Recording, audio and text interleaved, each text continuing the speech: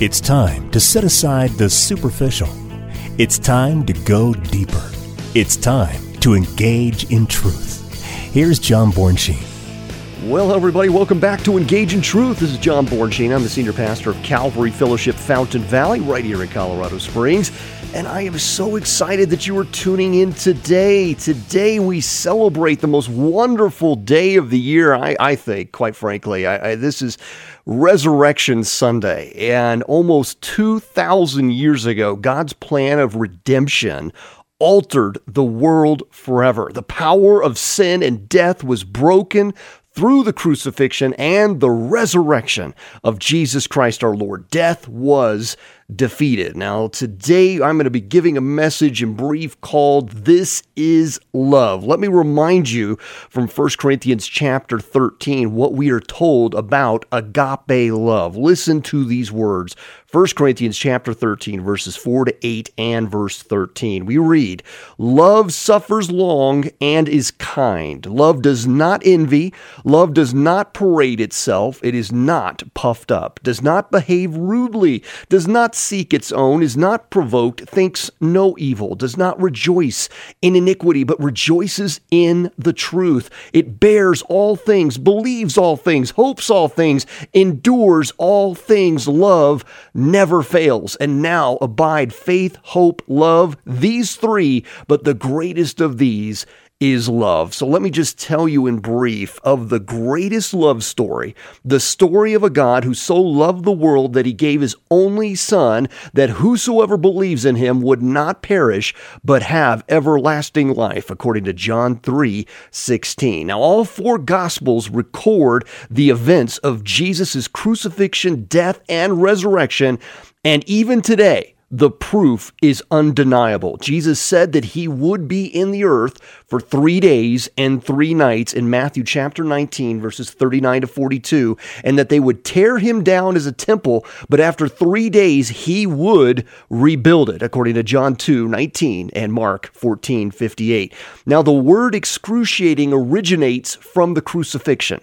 You see, the Romans were experts in punishing and torturing men. In fact, the pain would be so great that we will hear the words of Christ felt 1,000 years before he died in the book of Psalm, chapter 22, verses 1 to 18. Here's what we read.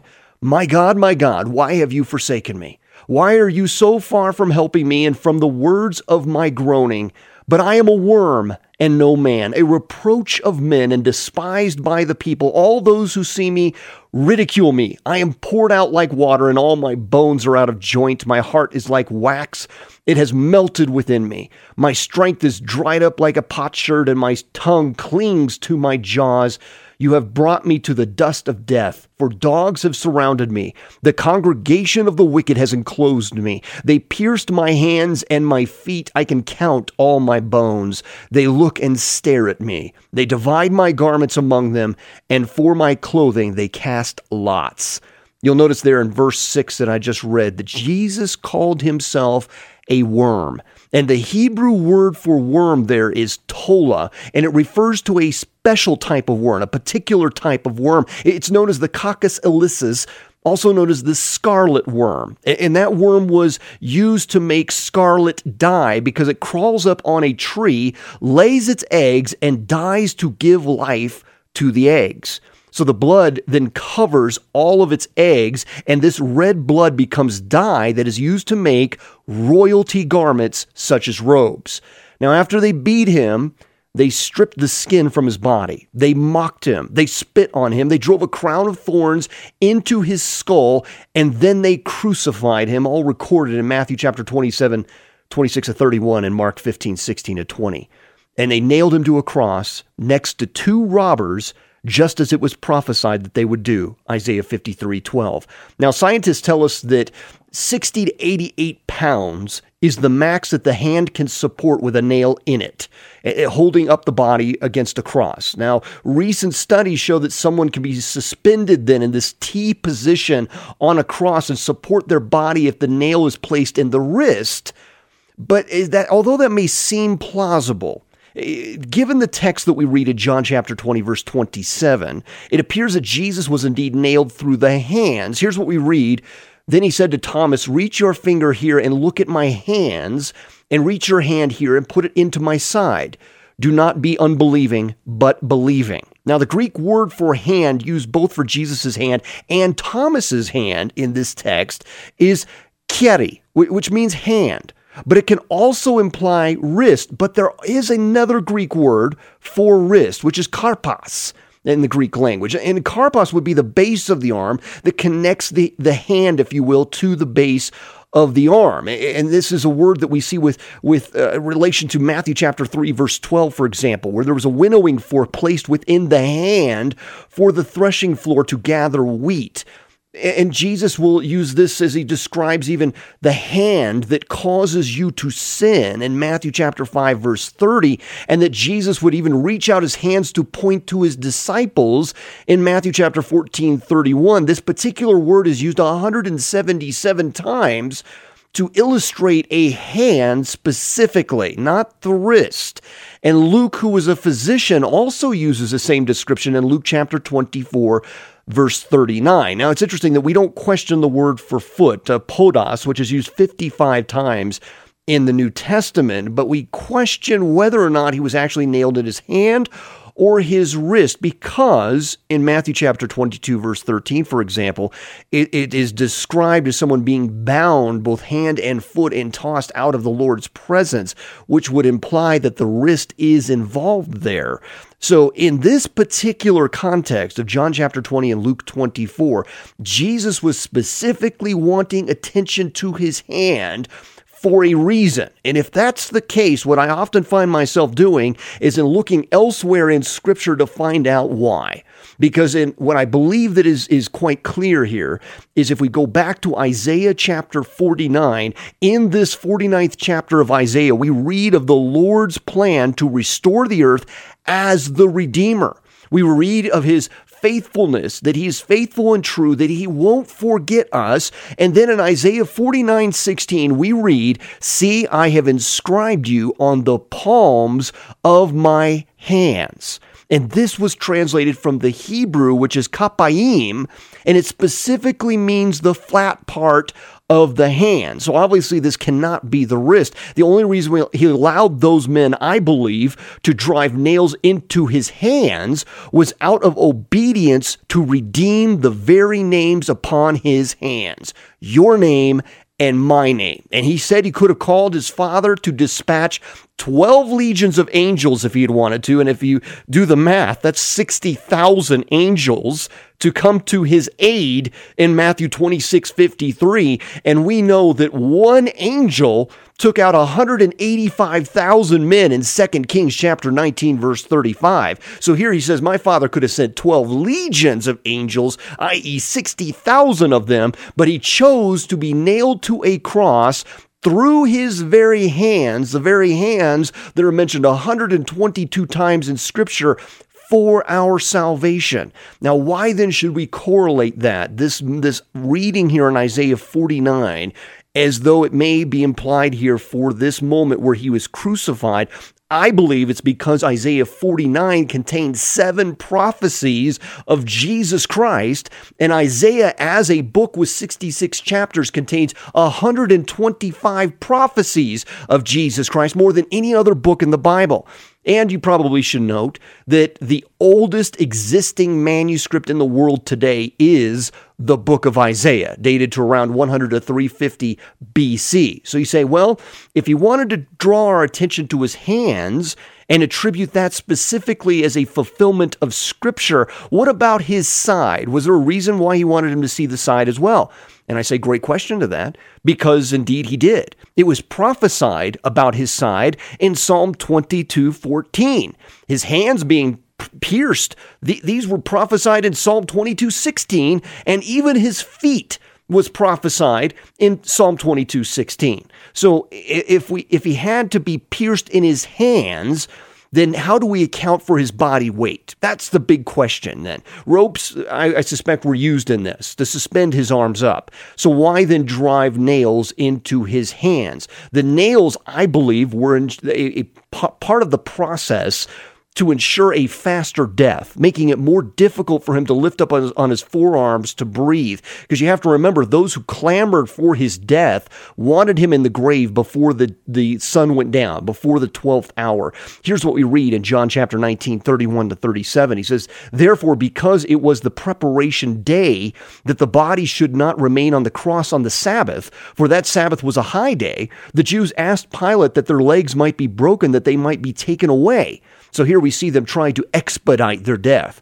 Then the soldiers came and broke the legs of the first and the other who was crucified with him. This is Jesus. But when they came to Jesus and saw that he was already dead, they did not break his legs. But one of the soldiers pierced his side with a spear, and immediately blood and water came out. And he who has seen has testified, and his testimony is true, and he knows that he is telling the truth, so that you may believe. For these things were done that Scripture should be fulfilled. Not one of his bones shall be broken. And again, another scripture says, they shall look on him whom they pierced. Now, Dr. William Edwards, who was with the Journal of the American Medical Association, stated, clearly, the weight of the historical and medical evidence indicates that Jesus was dead before the wound in his side was inflicted. Accordingly, interpretations based on the assumption that Jesus did not die on the cross appear to be at odds with all modern medical knowledge. And they placed Jesus then in the tomb. He was wrapped in roughly 70 pounds of tightly wound grave clothes. A huge boulder then placed in the front of the tomb with armed Roman guards stationed at the entrance. And this was still not enough to hold Jesus down. You see, when the tomb was rolled away, it wasn't just a small push. That these particular stones that would cover these tombs would often sit at an angle to remain in place. And then we see that a seal was placed over the stone by the Romans to indicate that no man was to attempt to pull back that stone, according to Matthew 27, 62 to 66. Now, the stone without gravity could have weighed some 1 to 2 tons, i.e. 4,000 pounds, and that would have required several men to push and pull the stone simultaneously uphill against gravity. However, it doesn't end there. Not only did they place a seal on the tomb, many suspect, and this is often a subject of great debate, were there 1 or even 2 metal stakes driven into the stone by the Roman guards. That modification would have even made it more difficult, requiring some 70 tons of pressure to shear off those metal stakes, i.e. 140,000 pounds of pressure. Now, you have to remember that the interesting thing about the stone being rolled away was that it was the benefit of the testimony. Christ had already been resurrected, and the angel was opening the door to reveal the evidence, according to Matthew chapter 28, verse 2. So you see, Satan threw his best punch at Jesus. And our champion rose again and said, "You may bruise my heel, but I will crush your head," according to Genesis chapter 3, verse 15. And crush the head of Satan he did. The name of Calvary is derived from the Latin word of skull, calvarius, and that location as the skull is mentioned in all 4 biblical accounts of Jesus' crucifixion, using this particular Greek word, cranion. And in all 3 accounts, the name is actually given as Golgotha, which is translated from the Aramaic, and it means the skull or the place of the skull. And the crushing of Satan's head is our first clue as to why Jesus was crucified on Calvary, the place of the skull. Moses had prophetically written that there would come a time when the future seed of the woman would crush the head of the serpent. Now, if we go to 1 Samuel chapter 17, we read about David's battle with Goliath of Gath, and afterward, David, after he'd slain the giant, he cuts the head off and takes it to Jerusalem. And the fact that David brought Goliath's head to Jerusalem is quite astonishing, since the fact that Jerusalem at that time was inhabited by David's enemies, the Jebusites. So the question becomes, where did David place the head of Goliath? The scripture doesn't tell us, but I think it wouldn't be going too far out on a limb to perhaps suggest that the giant's skull was buried at Calvary approximately 1,000 50 years before Christ would give his life on that cross. Why? Because the significance of being crucified on Calvary, the place of the skull, was to show his victory over his enemy Satan, thus fulfilling the prophecy of Genesis chapter 3, verse 15. And as the nail was driven through his heels on Calvary, as he was being crucified, the prophecy of Genesis 3:15 was being partially fulfilled, because this was bruising his heel, if you will. And the remainder of the prophecy was fulfilled as Jesus was lifted above the ground, that place of the skull, crushing the head of Satan. Jesus was literally in a position over his enemies, over the giants of evil, and Christ's death and resurrection would seal the demise of Satan and all of his followers. See, Jesus Christ predetermined his death. You go back to Acts chapter 4, verse 28 on that, Acts 4:28. In fact, he fulfilled 44 key prophecies with his life, death, and resurrection, and he completed 355 prophecies specifically. If you want those, you can get those from me. Write me at calvaryfountain.com. Just visit the website there. You'll see our email address. I will send you all 355 prophecies. He fulfilled every one of them. The only thing left to be fulfilled is his second coming, and that's alluded to 300 times in the New Testament. So, did you know that that the Bible tells us that the Messiah had to come before the temple was destroyed? I don't know if you realize that or not, but the Bible is quite specific of when Jesus had to come. See, this would automatically remove the argument that the Messiah hasn't come yet. No, the scripture is quite clear. The Messiah had to come before the temple was destroyed. You go to Daniel chapter 9, verses 25 to 27. You can also look to Micah chapter 3 and 5, and even Psalm 118, 26.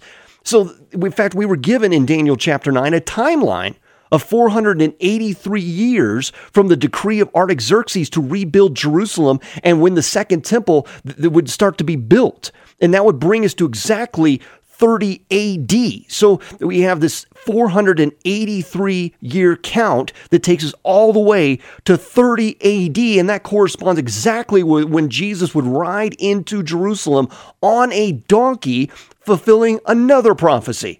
Zechariah chapter 9, verse 9. And I believe that Jesus did die in 30 AD, not 33. If you look at the math there, he serves as a ministry of some 3 years. He's probably born around 4 BC. And if we realize that there isn't a year zero and that the temple is destroyed in 70 AD, that would put it exactly 40 years apart from when Jesus Christ would give him his life on the cross. 40 years later, the prophecy is fulfilled of the temple being destroyed, the second temple, and the city of Jerusalem. And the number 40 has always come to symbolize completion of a cycle of judgment, cleansing, and restoration. And that number is mentioned 146 times in the Bible. And if we do the math on how many feasts that Jesus participated in, we see that there's at least 3, one in John chapter 2, John chapter 6, and in John chapter 11. So that would imply perhaps a 3-year ministry. But Jesus didn't stay dead. Oh no, he rose again. And he defeated the bonds of death once and for all, that all may live. And the Bible reports that Jesus appeared not just to a couple of folks, but to hundreds of people during that 40 days that he was alive and with us after his resurrection, before he ascended into heaven.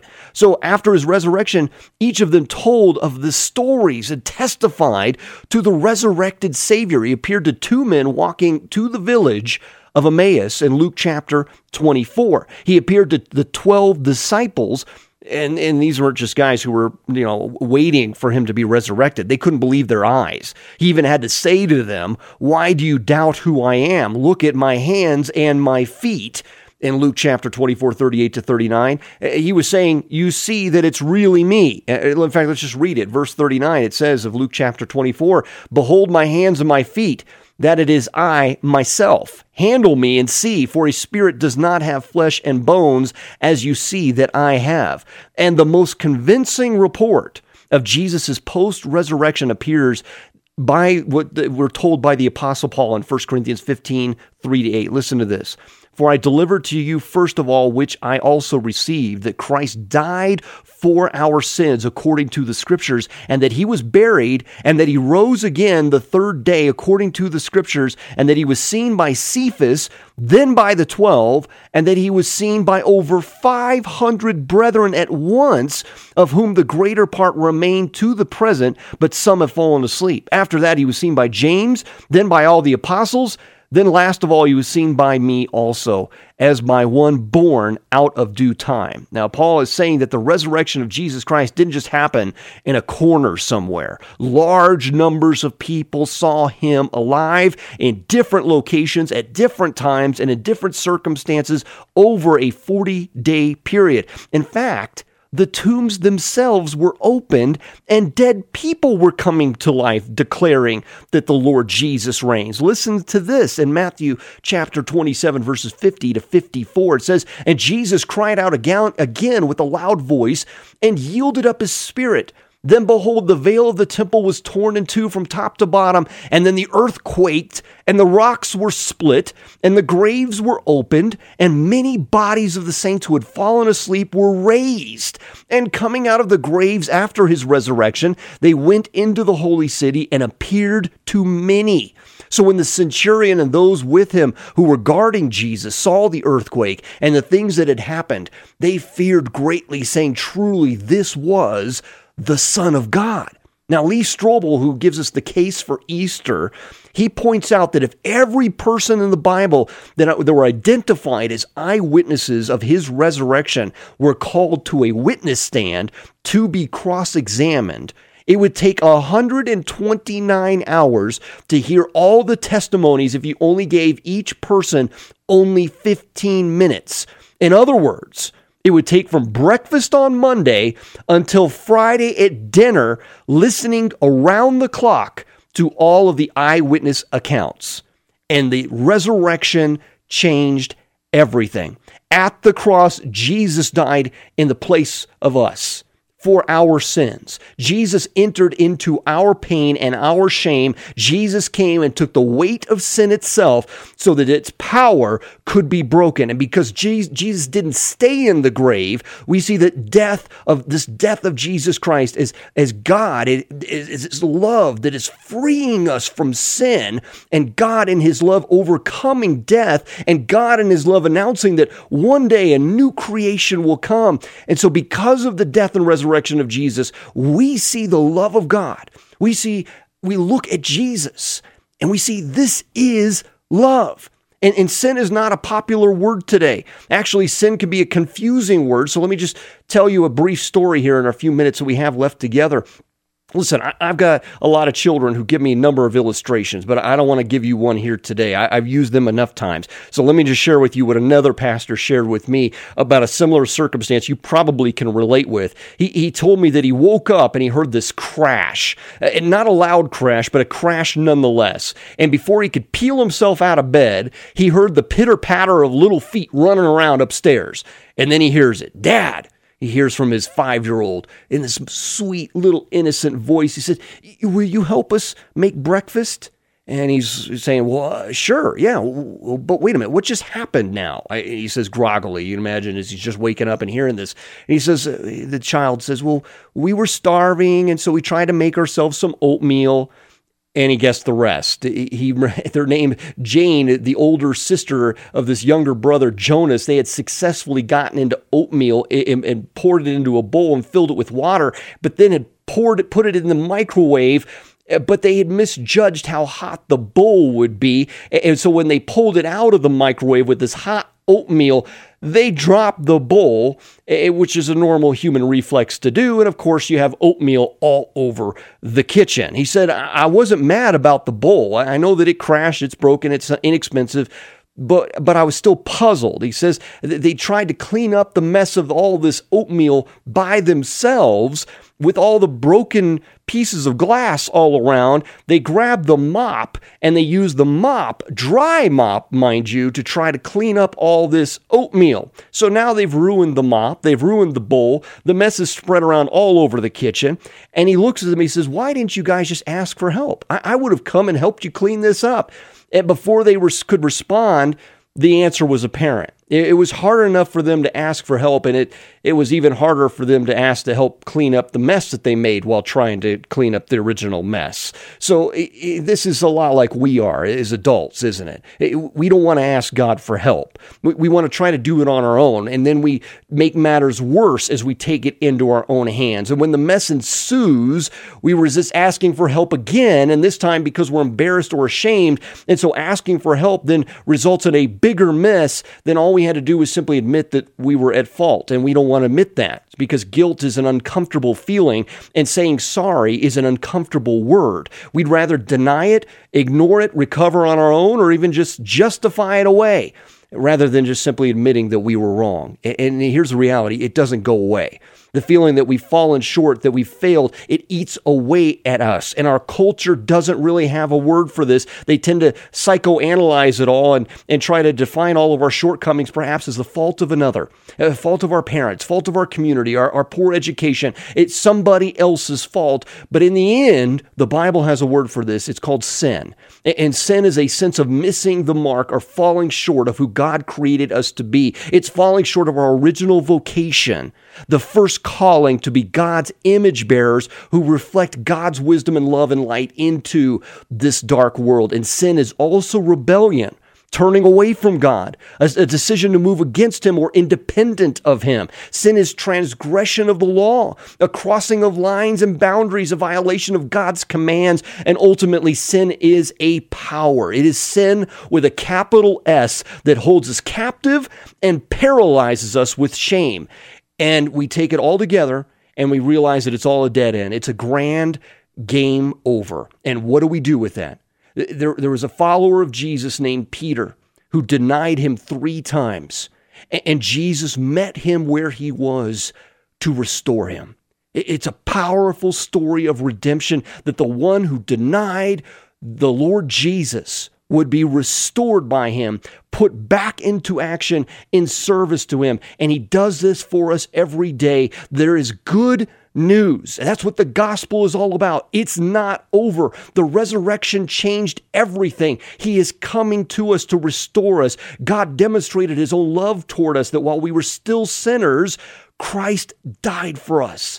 And He tells us in Romans 10:9 that if you confess with your mouth the Lord Jesus and believe in your heart that God raised Him from the dead, you will be saved. It's a love that's indescribable, and it changed everything, and it can change your life. It certainly has changed mine. We have been freed from the shackles of sin to serve our Lord Jesus Christ and looking eagerly for His return. I hope you are blessed this Resurrection Sunday. Be encouraged and join us, if you will. If you don't have a church to call your own, come and visit us at Calvary Fellowship Fountain Valley. Our service is at 10 a.m. this Sunday morning. We're going to be talking about this very thing that I've just shared with you of Resurrection Sunday, and it is a joyous celebration. We're giving away little wooden crosses. That's our gift to you, but more importantly, we want to give you the love of Jesus, and we want you to feel like a family. You're not a number at Calvary Fellowship Fountain Valley. So again, learn more at calvaryfountain.com. Again, calvaryfountain.com. God bless you, and we'll see you there.